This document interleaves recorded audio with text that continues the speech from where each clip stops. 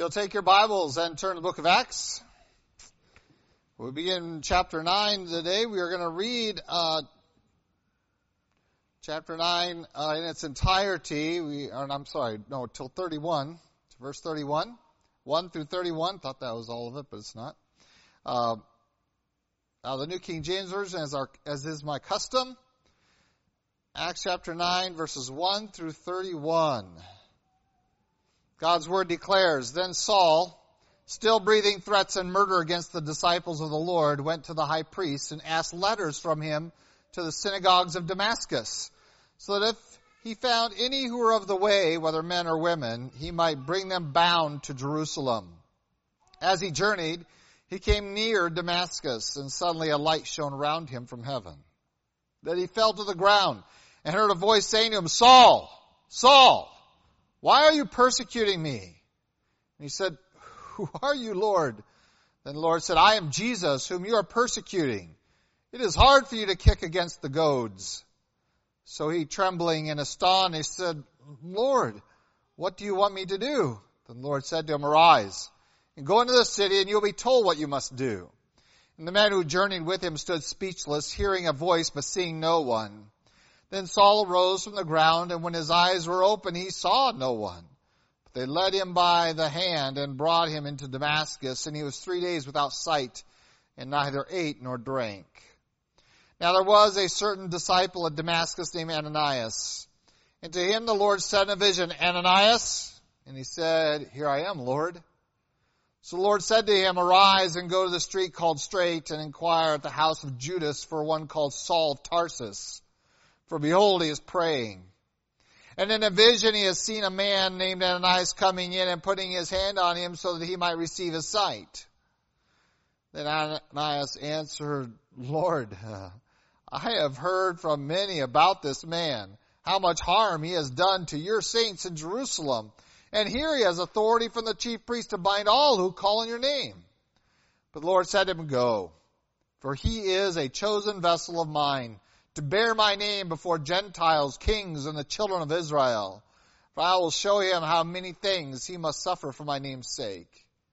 And Ananias went his way and entered the house, and laying his hands on him said, Brother Saul, the Lord Jesus, who appeared to you on the road as you came, has sent me that you may receive your sight and be filled with the Holy Spirit. Immediately there fell from his eyes something like scales, and he received his sight at once. And he arose and was baptized. So when he had received food, he was strengthened. Then Saul spent some days with the disciples at Damascus. Immediately he preached the Christ in the synagogues, that he is the Son of God. Then all who heard were amazed and said, Is this not he who destroyed those who call on this name in Jerusalem, and has come here for that purpose, so that he might bring them bound to the chief priests? But Saul increased all the more in strength and confounded the Jews who dwelt in Damascus, proving that this Jesus is the Christ. Now after many days were passed, the Jews plotted to kill him. But their plot became known to Saul, and they watched the gates day and night to kill him. Then the disciples took him by night and let him down through the wall in a large basket. And when Saul had come to Jerusalem, he tried to join the disciples, but they were all afraid of him and did not believe that he was a disciple. But Barnabas took him and brought him to the apostles, and he declared to them how he had seen the Lord on the road, and that he had spoken to him, and how he had preached boldly at Damascus in the name of Jesus. So he was with them at Jerusalem, coming in and going out, and he spoke boldly in the name of the Lord Jesus and disputed against the Hellenists, but they attempted to kill him. When the brethren found out, they brought him down to Caesarea and sent him out to Tarsus. Then the churches throughout all Judea, Galilee, and Samaria had peace and were edified. And walking in the fear of the Lord and the comfort of the Holy Spirit, they were multiplied. Well, this morning we move forward into chapter 9 of the book of Acts, and again, a great event that we want to consider, the conversion of Saul of Tarsus. We have seen his effect on the church already, that even before coming to Christ and being a positive agent for the gospel, he has already had a similar effect. And even as an opponent of the gospel, he already has assisted the church in fulfilling the Great Commission, because they were forced out of Jerusalem. They were forced out of Judea because of his work. As he hunted them down door to door, that says that the church scattered, and everywhere they went, they preached the gospel. And so we find that Saul has already been an agent. He has already been an instrument used by God to prod the church, if you will, into obedience of the Great Commission of Acts 1:8, that they were going to Jerusalem, Judea, Samaria, and the othermost parts of the world. And so we find now, almost expectantly, because of his introduction at the death of the martyrdom of Stephen, we find some further information about Saul, that he was a determined man, young man at this point, and was passionate about his position. We saw him, of course, in reference to Stephen, in connection with the Hellenist synagogue in Jerusalem. That he was there among the synagogue of the freedmen, and that would have been appropriate for Saul. He was very likely, almost positively, a member of that very synagogue, him being a Roman citizen, which means he was a freedman. He was born that way, while many within the synagogue were freed either by a purchase price or being set free by some act of service to the Roman Empire, being made a citizen. And so he has a lot of connections into this group, and we're going to find him going right back to them with the gospel by the end of the account here. But we found him there, that he was taking a leadership in that synagogue. He was under the training of Gamaliel, and we've already been introduced to him as well, and his communication there with regard to the church and how the leadership of Israel should be addressing that. And standing back and just saying, let's just wait and see if the Lord is in this or not. Otherwise, we're fighting against God. Well, his number one student here is out, and he is very passionately pursuing the believers. And we find in chapter 9 him already breathing threats and murder against the disciples of the Lord. And it wasn't sufficient to do so in Jerusalem. It had largely been emptied out. The Bible says about the only ones that really stayed behind particularly of the leadership of the church, were the apostles, the 12. And so we find that he wants to now expand his search. Since they have run off to other lands, he wants to pursue them, and he asks for permission to do so. And it was granted to him, is the indication here. So we find this young man wanting to purify his people. And we need to recognize that fundamentally is the heart of what he is wanting to do. And certainly the Bible does not portray him in a very positive light prior to salvation. And Paul himself does not view himself in a positive way. And yet we find that within him there is this desire to cleanse, if you will, his faith, to cleanse what he saw as an aberration of Jewishness and the Jewish faith, of this heresy of a man who claims to be God. The problem is, of course, that he has not come to grips with the fact that the one who claimed to be God truly was. And he is about to do so this morning. And so today we're going to look into the study with a perspective that we encounter many Sauls. We're passionate about error and need to be confronted with the truth once again and then over again. Before we do so, let's go, Lord, in prayer. Lord God, we do thank you for your love for us. And we thank you again for your word before us, and we pray that we might be instructed by it, might be careful in its handling, and for that we depend upon your Holy Spirit this hour. And Lord, we Pray that we might see in the examples of your saints the principles that you would desire for us to emulate. We also pray that you would guard us from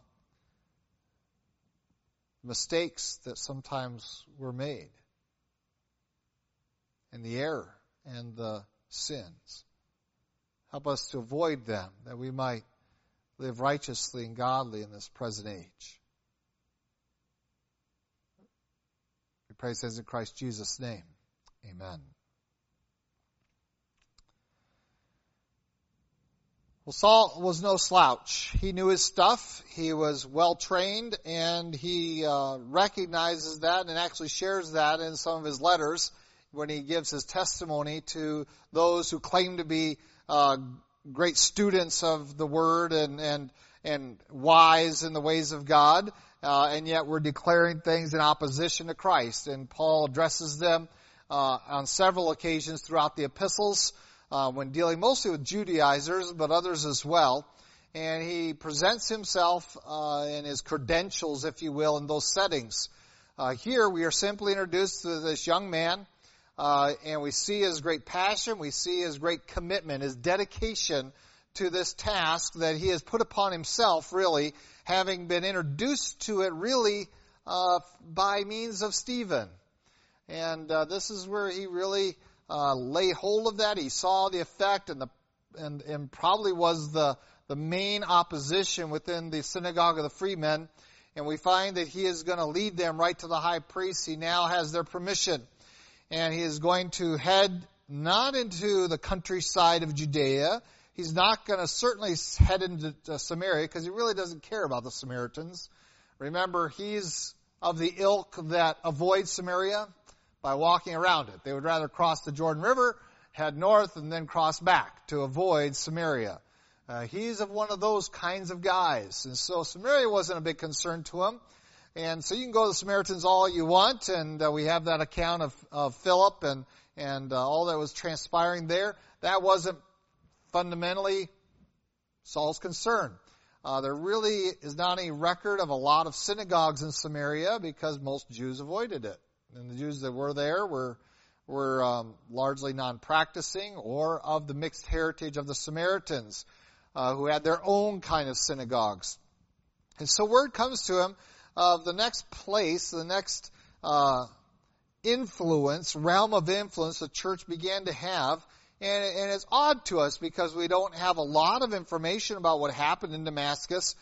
We have some extra biblical information that Damascus was penetrated with the gospel very extensively. In fact, by 67, 68 AD, we have a very large church there to the point that we have record of nearly 10,000 losing their life in Colosseum there. And so we have some indication there was some very active Christian community there, as well as the synagogues in Damascus. But Damascus, as you know, is in Syria. It is really outside of the purview of what we would call Israel. But there was a contingency of Jews up there. There were multiple synagogues there. It was a large city, and Saul saw the displacement of the Christians heading that way. And certainly news probably of what's going on in Samaria may have come to his ears, but that, like I said, would not have concerned him. But when it begins to influence synagogues a little farther north into Damascus, he says it's time to put a stop to it there, and maybe we can contain this disease on our faith, which is what he would look upon it as. And bring it under wraps before it penetrates any farther than the Roman Empire.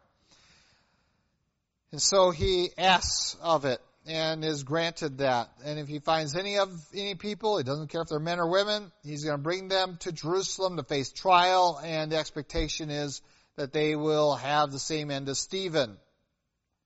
And so he's on his way. The letters are in hand. News of his mission have gone ahead of him.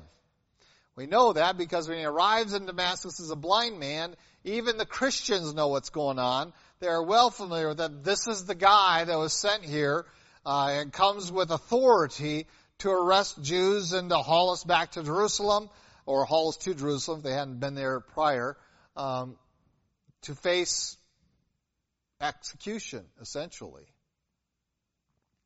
And so the word goes out ahead of him, and he's traveling certainly with a fairly large entourage.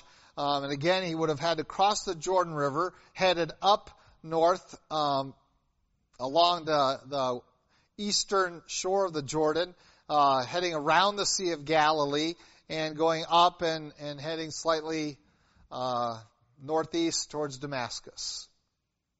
He's nearly there. His journey is almost complete. He is ready to invoke the authority that he has to begin persecuting the church of Damascus. And verse 3, of course, is our exciting verse. Suddenly a light shone around him from heaven. Literally, that it encompassed him. That a light from heaven shone around him, not that it was over there, but it encompassed him. That he was engulfed in it. That this light from heaven engulfed him and it drove him with its penetrating glory, drove him to close his eyes and bend down. It is that kind of intense glory that we're really unfamiliar with. That intensity of not just brilliance in terms of it's just so bright I have to squint, but rather the penetrating glory of God from heaven that drives all men, even righteous men, to their knees. It makes men like Isaiah say, "Woe is me, I am undone." A man who's a servant of God stands before that. It drives priests right out of the tabernacle and right out of the temple. They cannot endure it. And here, this glory, this light, brilliance from heaven encompasses him, shines around him. That is, that it envelops him. And he falls to the ground, it says in verse 4, and then he heard a voice saying to him, he isn't going to ever see the person who's speaking to him because his eyes are clenched shut. We find that he's not going to open his eyes again until the conversation's over. He has fallen down his knees, his eyes are clenched closed, and he is being penetrated by the sheer brilliance of heaven.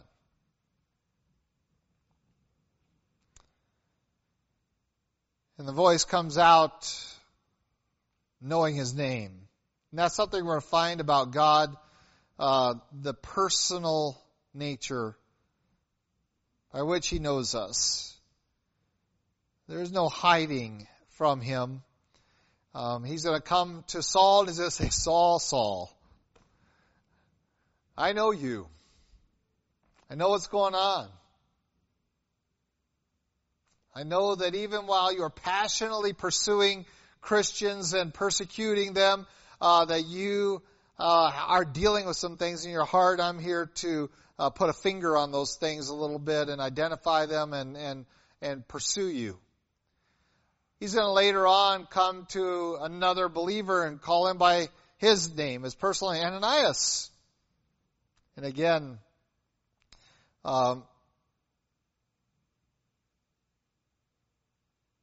that knowledge of who we are, whether we are unbelievers or believers, God knows. We who are in a relationship with God through the blood of Jesus Christ, we say, well, of course he knows us, but he also knows everyone. All hearts, all minds are laid open to him. They are common knowledge in his sight. And so they are known to him. And these that are the believers' fear, these that the believers wonder if God knows what they're up to. Does God recognize what he's doing to us? And the answer is yes. Nothing is hidden from his sight. No one is hidden from his sight. No compartment of your life is hidden from his sight. He knows. And he comes to Saul and he says, why are you doing this? Why are you persecuting me? And it makes it very personal. This is something between you and me. It's not just that you're going after these men and women who claim my name. You're going after me. This is a personal issue between you and I. You are actively persecuting not my people. You are persecuting me. For we have come into such sweet communion with Christ that Christ identifies us as his very own. And this is so important. We're going to have a wedding come up Saturday, and one of the issues that we always want to present is the model that when two individuals come together as husband and wife, God says you're one flesh. There's a oneness there. And that when Christ describes us as his bride, he has come into a union with us. That he is one with us, and what happens to his church happens to him. And so he says, you're persecuting me. For I have conjoined with these. This is my bride.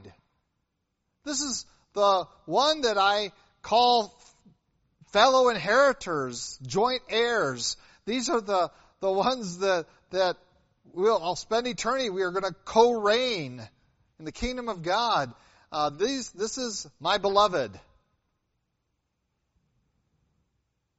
Why are you persecuting me? Of course, Saul has to get tuned in a little bit. All right, he's overwhelmed. Who are you, Lord? And that word Lord is not a designation. He has already recognized him as God, but rather as certainly one with greater authority, power over him. And so he says, who are you, Lord? Obviously, he doesn't know that this is Christ speaking to him. From his expectation, from a Jewish perspective, going the Old Testament, he may be considering this as a heavenly event with someone from heaven, whether it be Jehovah, whether it be whatever manifestation that he is familiar with from the Old Testament era, the angel of the Lord, whoever this is. Who are you, Lord? That's his focus. Probably the last thing he's expecting to hear is, this is Jesus. Maybe Elijah. Okay, maybe a character like that the Jews held in high esteem and expected his return. Who are you, Lord? Fascinating thing for a student of the Scriptures to say. What a variation from the next guy that's going to hear from God. The next man, when he hears his name called out, says, Ananias. Verse 10. He said, here I am, Lord. What a distinction. The one says, who are you, Lord? The other one says, here I am, Lord. And fundamentally, this is the difference between a child of God and one who's lost. The lost can only say, who are you? Well, I don't even know. We can't even start with what you want because I don't even know who you are. And we often go to unbelievers trying to communicate what God wants instead of communicating who God is.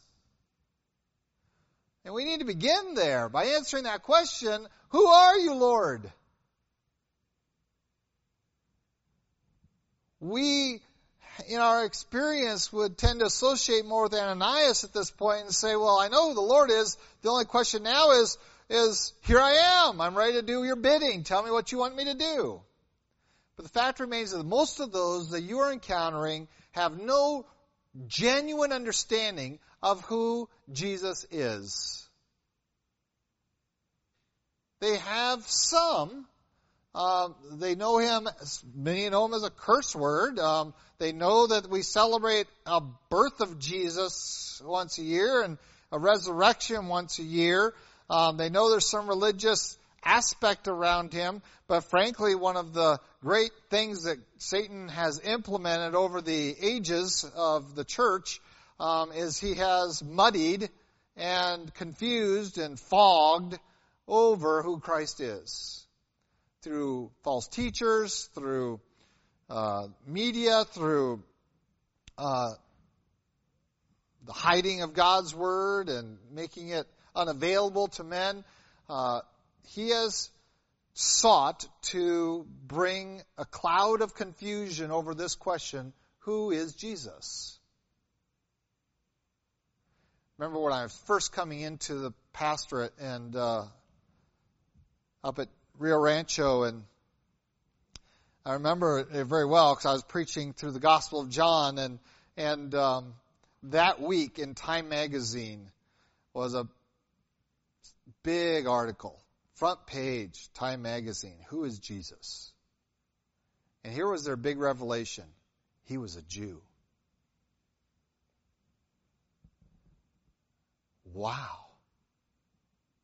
Time Magazine, I put that on the cover. That was a big news.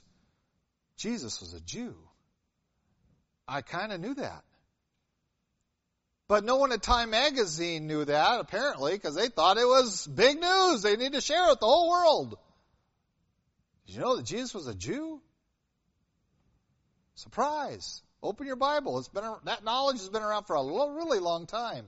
But the world doesn't fundamentally know who Jesus is. And they ask the same question, who are you, Lord?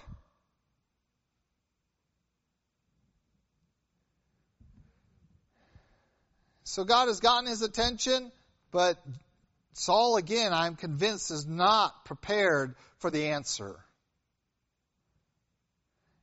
And Christ comes forward. He says, I am Jesus. And you are persecuting me because you're persecuting my people. You are persecuting. It is hard, or is it hard? Isn't it hard for you to kick against the pricks?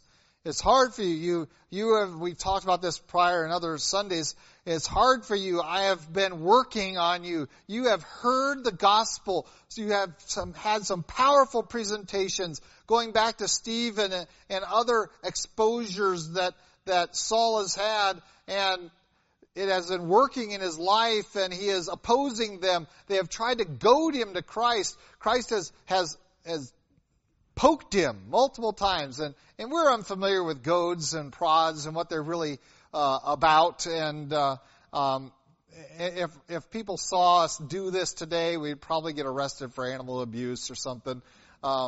You'd simply be as a sharp, pointy stick. And if your ox or donkey or mule or whatever didn't go the right way or just wasn't motivated to get going, you would just poke them with this sharp stick. Wow! And get them going. And once they're moving, now you can direct them. It's really hard to steer a stationary thing. Did you know that? Really hard. And that's something I've taught 4 kids to drive now. That's why my beard is gray. It started with Julie, and it started turning, and ever since then it's just gone. And one of the first things I try to communicate to them is the faster you go, the more careful you have to be, because it's really easy to get off track. And so you have to control your steering wheel. But if you're dead stop, you're not going to, you're turning the wheel as hard as you can. You're not doing much. But once you're going, now steering becomes very easy, and then you get faster and faster, and then you realize that if I missteer at 90 miles an hour, that could be devastating. It can have that much of an effect that quickly. And so Christ here is goading him, and so we want to steer this ox cart, and to do so, we got to get it moving so we can then steer it. And so the prod is there, just a sharp, pointy stick. Jab, jab. You start going the wrong direction, jab. And they respond to that pain. They want to avoid the pain, and so they are startled and go forward. And Christ said, I've been jabbing you.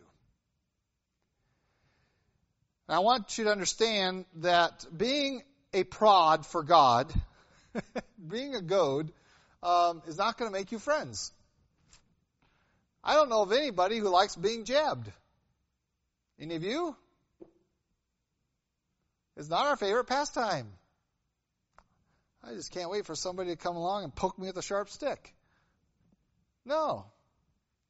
And spiritually, though, that's what we're called to do. That's what Stephen did. That's what Peter did. In their messages, they jabbed people. And the way we know that is because at the end of their message, and sometimes before the end of the message, really, people were already responding before the message is really even over. It says that they were cut to the heart. They were pricked in their heart, that they were jabbed. Ooh, that hurts. What do I have to do? You see, when you poke that animal, that ox, it says, what do I have to do? I got to get away from this poke. It hurts, and they start moving, not realizing they're attached to the thing that actually poked them. And it's going with them as they move, but they don't know that. The testimony of Stephen had poked him, and he's moving, but he's moving without the knowledge that the one who has prodded him is still close by. And as he has encountered the opposition, as he encountered those that he is opposing, is their opposition. I find no evidence that they opposed him. As he's arrested them and had them murdered, he has heard the testimony, he has seen the countenance, he has seen the effect, he has seen the commitment. And so when Christ says, you've been kicking against the goads, that a goad, you either go forward or you try to resist it. And resisting it means you're going to kick back. And what does that mean? That means that you're going to get not just jabbed, you're going to be stabbed. You kick against a goad, it's going to penetrate and it's going to hurt. And so God is there providing the goads, but then to move and to direct in your life to bring you to the place of godly sorrow that leads to repentance. And instead of responding to that, you're going to, in rebellion, kick against it. Now you're going to have penetration. You're going to have some wounds. And Christ confronts Saul with, why are you kicking when you should be moving?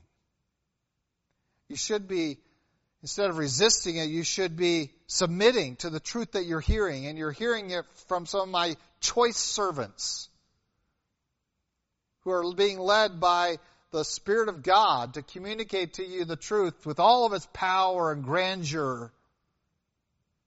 And instead of responding as you should, you are seeking to rebel against it by kicking back.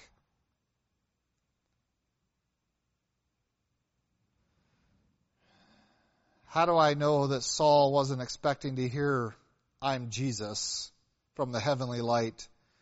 Is how he's described in verse 6. He was astonished.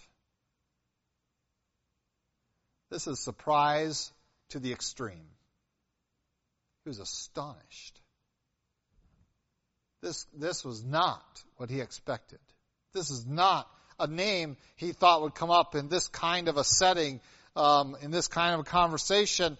And so now he is confronted with Jesus, and the likelihood of Saul wasn't hiding in a hole in the wall during the events of the crucifixion and the events of the Passion Week. He was certainly around in that setting. And so we find him confronted now with a resurrected Jesus who is alive and filled with the glory of heaven, and there can be no longer any confusion that Jesus is, in fact, exactly who he said he was. And so this is astonishing to Saul. Now, we're not talking about someone who is ignorant of the prophets. This man knew the prophets. He knew the law. He knew the stuff that you learned in Sunday school about the branch. He knew that information. He knew what to look for in the Messiah. And he should have easily identified Christ. And yet this is one who is astonished that Jesus really is that one. And so we need to recognize that when we go out with the gospel message to people, we introduce them to Christ, that there is going to be a level of surprise and of disbelief, if you will. That's incredible. That has no credibility. I just don't know that I can believe that. And I'm still finding that. In fact, maybe I'm finding it more in these days than in my young days in the ministry. People even are more astonished. You really believe that? I cannot tell you how many times I have been confronted in the last couple of years with, oh, you believe that fairy tale. That it's just, they're okay with just saying everything in the Bible is just a big fairy tale. And you confront them with all the evidence. In fact, even this Wednesday night, we were talking about what it means to believe, and there's a difference with the youth, a difference between accepting the facts and trusting and dependence upon them. That there is distance between those two. That you need to move from this kind of belief into this belief. This is really salvific belief. And even in the setting of Word of Life youth group, there's that challenge. Jesus is for real?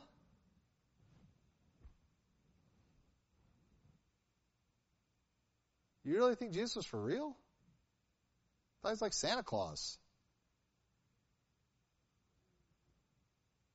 And having to take a step back and say, you want me to prove that Jesus really lived and died and rose again.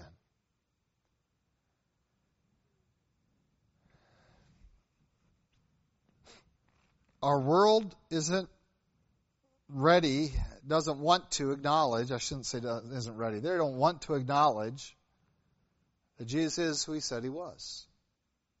Some of them are ignorant. But even some who have heard this message and repeatedly heard it are still astonished that it's real. This is all real stuff. Jesus really is coming back. Jesus really is God. Jesus really did rise from the dead and conquer sin and death for all men. Really? You believe that? With all my heart.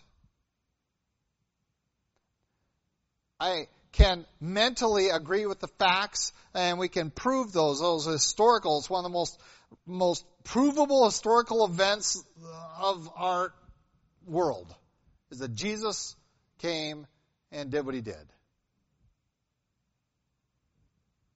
But that's not going to save you. The astonishment and the acknowledgement that I am now talking to you, Saul is not a believer at this point. He's certainly on the road. Not just the road to Damascus, but he's on the road to faith.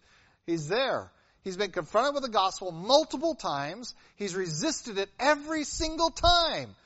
I mean, I don't know how much more strongly someone can resist the gospel than to kill you. Right? That's about as strong a resistance as I know of. I'm trying to tell you the gospel. I hate you. Killing you. That's what he did to Stephen. That's about as strong as it gets. And you and I, when confronted with somebody like that, says, oh God, just send them to hell now. Right? Come on. Honest. Let's just clarify that. Christian guy goes to a Muslim nation, shares Christ. They respond by killing him. What's our expectation? We want God to judge them.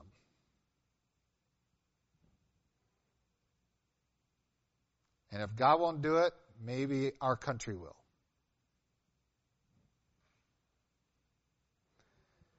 Instead of recognizing that that's one prod, let's send another one. That's one goad, let's send another one. Let them kick. Let them kick all they want.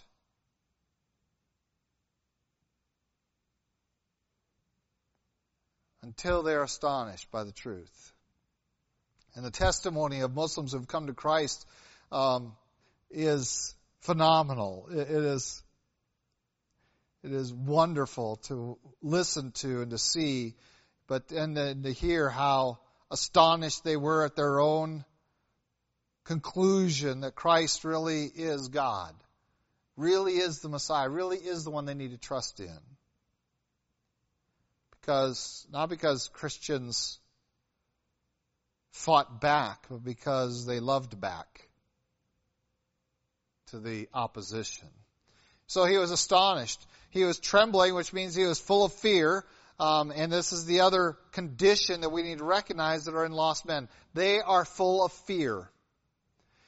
And they hide it, but they ultimately are full of fear. They want to avoid that. They don't like being prodded, and so they're going to try to avoid you if you're one of those prods that God uses in their life. And they're full of fear. When they come to acknowledge that Jesus is really God, there's that astonishment certainly, but there's also this trembling, this fearfulness.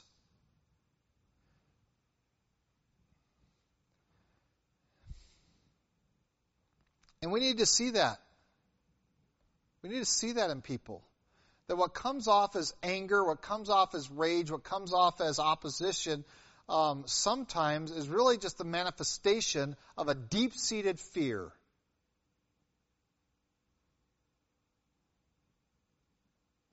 That's there. It's real in their life. They may not even acknowledge it for themselves. And here Saul is trembling before the Lord, recognizing, I have in fact been opposing you, and I am shocked. I stand here talking to a dead man. Talking to a man that I say isn't who he says he is, and now I'm confronted with the fact that he is the very man he says he was and is. There's a sense of this trembling, astonishment, and then comes in verse 6, this statement, Lord, what do you want me to do? Now that I know who you are and I am confronted with the facts of who you are, my response is going to be, what do you want me to do? And we're like, praise the Lord. We're finally getting to the right question. Now we're getting into the realm, and God's going to just tell him how to be saved right here, and he's going to throw down from heaven that sinner's prayer card, right? The little track with the sinner's prayer. That's what God's making an airplane and fly it down to him, right? No. You and I would have, because we want to jump at that as somebody says that.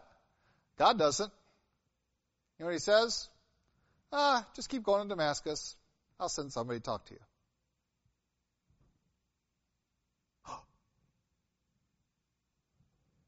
What if he died on the way?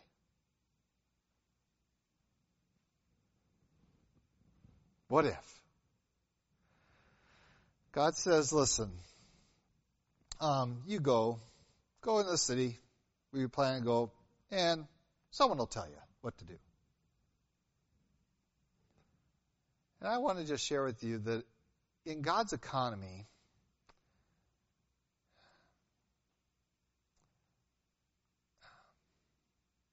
the way to hear the gospel is from God's people.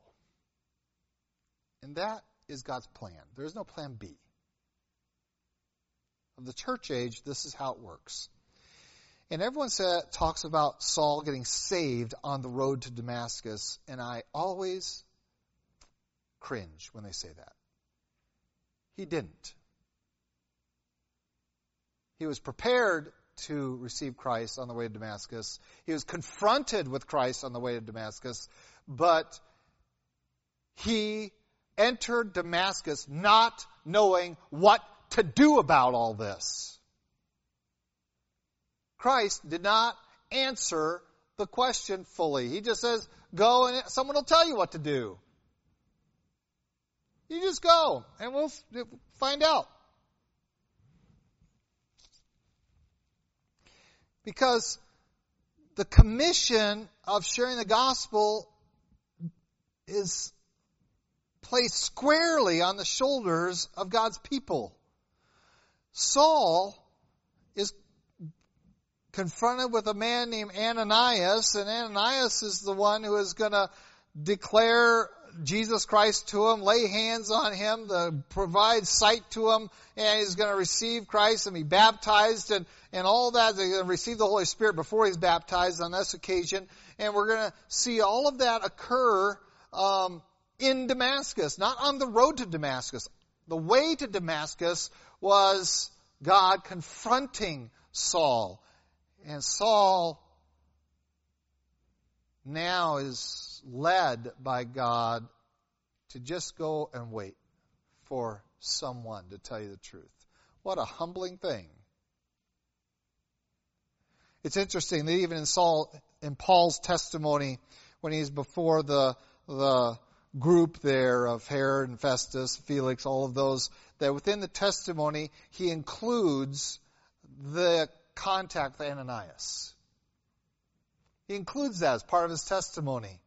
How did I come to Christ? And he describes what happens on the road to Damascus. But then he says, and then God sent me Ananias, and that's when it came to fruition in my life.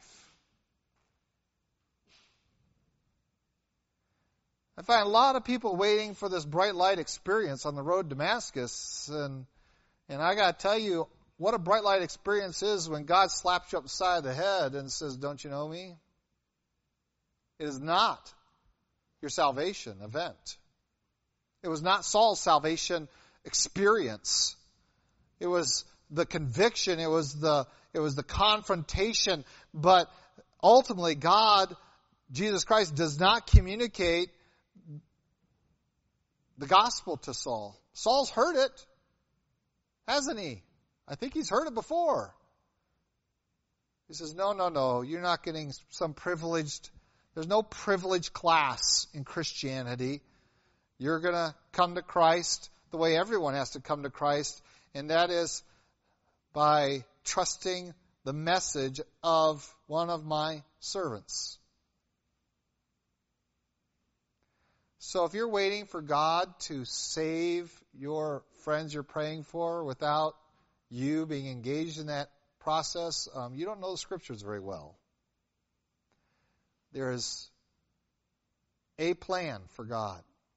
And I love reading some of the testimonies coming out of the Middle East and how often they are confronted with wanting to know the truth and rehearsing their testimony that they had a vision. I've shared this before of Jesus and their vision. And Jesus says, go talk to so-and-so.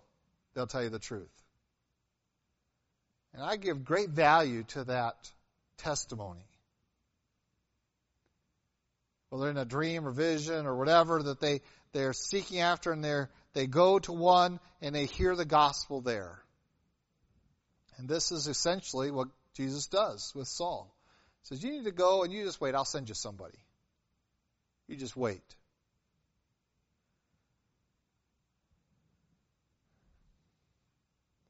"3 days Saul waited. 3 days without being able to see. 3 days he did not eat. 3 days he did not drink. 3 days he was in prayer. 3 days he wanted to know. Anxious to wait upon the Lord. We are often so anxious to bring people to Christ, we're not willing to wait 3 minutes hardly before we give them the sinner's prayer and have them bow and pray to get that notch on our spiritual belt. God has a different strategy. He says, I want you to have the weight of this for a little while. Feel the weight. That you are in a condition of being the enemy of God. Feel the weight.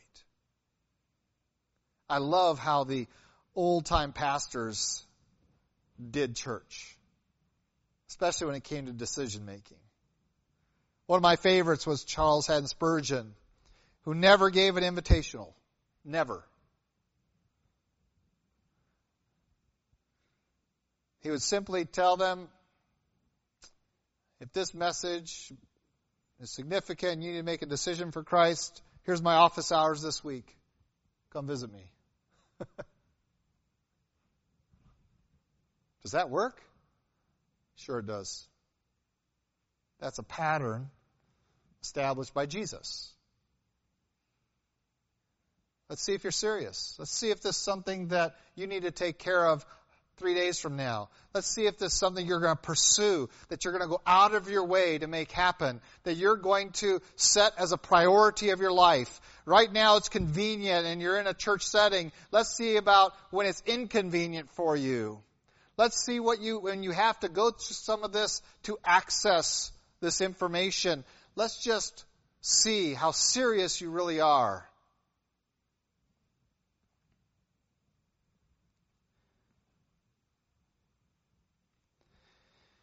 Our modern age of altar calls was really introduced fairly recently, but most of those men just did not do it. Jonathan Edwards in the Great Awakening, people ran out of his sermon. He never had an altar call. He had a backdoor track. I mean, it was just people running out of the sermon screaming. Why? Because they felt the weight that they were the enemies of God. And the preachers were more than happy to let that settle on them. Let that weight come full force on your head, that you are and have been and continue to be the enemy of God. And we're so afraid to just offend anybody that we never even get them to that point of sensing that they are the enemy of God, let alone letting them burdened by it for any season of time. Godly sorrow, I am convinced, is not instantaneously felt, and it doesn't instantaneously bring the results of repentance. It is something that needs to be weighted on us. And here, for 3 days, Saul is weighted with the information that the one that he has opposed, the one that he has spoken against, the one that he has hunted is the Son of God and is in heaven and alive today and died for him. I am God's enemy. And God is okay with Saul being weighted like that. I'm pretty sure that, in fact, I know because it's happened. If I went 3 days without eating and drinking at my house, they would all go crazy. We're really worried about you. Because it's happened before. Are you okay? What's bothering you? Oh. Because something weighs on the heart does not mean we need to run to get entertained to make that feeling go away. But that's our American response, right? Of comfort. The creaturely comforts are good, and anything that makes me feel bad is wrong. Oh no. Christ wants Saul to feel the weight of his sin, his error, for some length of days. And so Saul is diligent. He is in prayer. He's on his knees. He's fasting. It is the thing that needs to be addressed in his life, and it's going to supplant everything else. It's going to supplant his work schedule. It's going to supplant all of his ambitions. It's going to supplant all of his physical needs. Everything else is now irrelevant. This needs attention. And so Saul is going to envelop himself in prayer and waiting on the Lord, and you can just imagine what's going through his mind as he rehearses this speech that he heard from the Lord. The men with him heard it as well.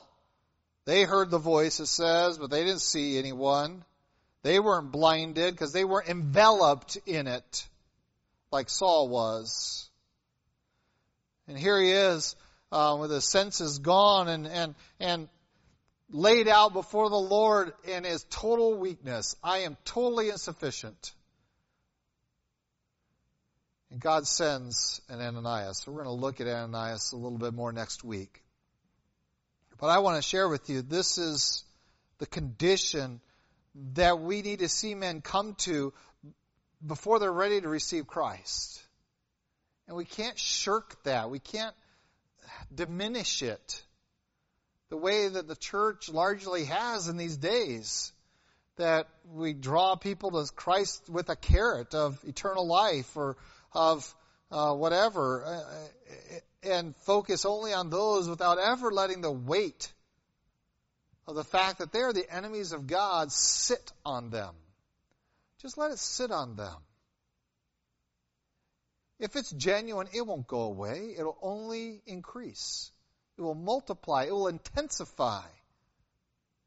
And if they really want to get rid of that, if that godly sorrow really has brought forth repentance, they will not rest until it's resolved.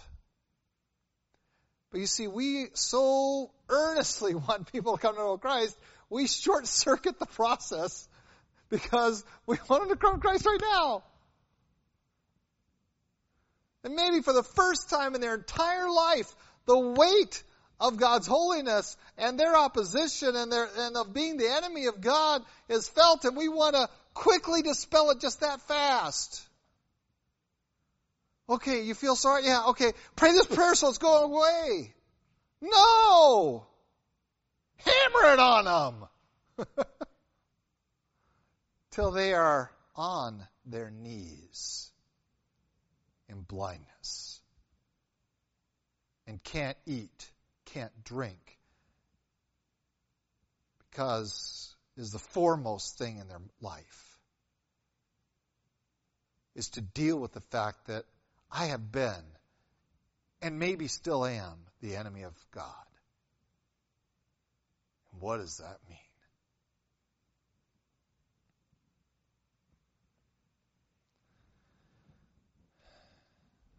Oh, that we would see within the methodology of Christ dealing with Saul, see, first of all, a level of compassion to recognize this, that even the greatest enemies of Christianity today can be their greatest advocates tomorrow, or at least 3 or 4 days from now.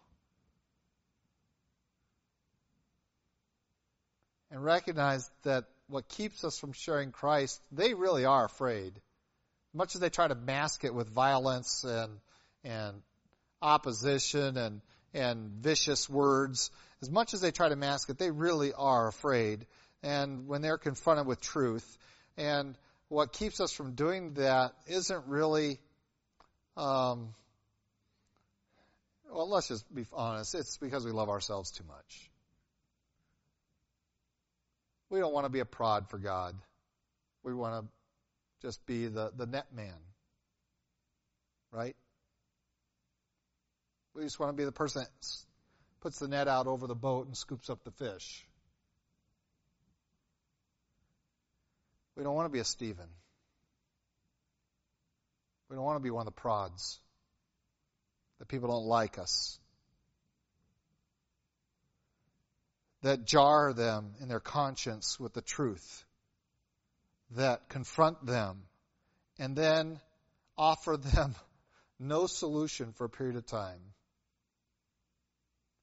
I love Christ's statement to the disciples who says that, rich man can't enter the kingdom of God, and that pretty much leaves out every American.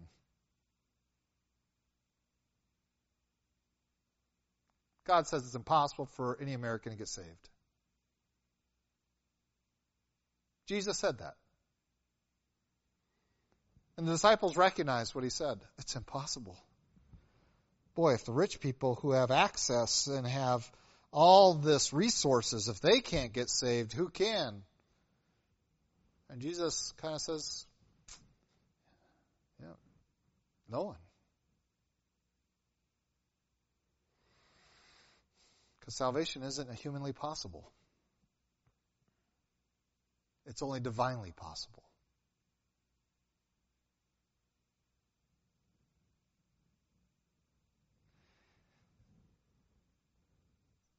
This is a message that people need to be confronted with, jolted with, poked with. Yes, they're going to kick. Sometimes they'll move in the right direction with just 1 or 2 prods, but those stubborn, ornery ones that become preachers and things like that, they need to be jolted. They're going to kick back. They're going to rebel. They're going to be vicious about it. And in their heart, they aren't what you think. They're genuinely terrified. of the truth. And yet we are called to confront him with it over and over again. So when the Bible calls for you to pray for your enemy, to do good to those that despitefully use you, it is with this ambition, that they may be the very ones that God has a great plan for. We're going to see that more next week. Let's pray. Lord God, we do thank you for your great love for us. And we thank you for your approach to Saul. And Lord, we pray that we might learn from it. And that we might be willing to participate in your plan in men's lives, even if our role is more like Stephen's than Ananias's. Lord, help us to be willing to take the risks involved of being your prod, your goad, your sharp, pointy stick to jab people in their conscience, in their heart, in their lives. Not with meanness, but with genuine love, that we might give them the truth that can make them free from sin and its tyranny.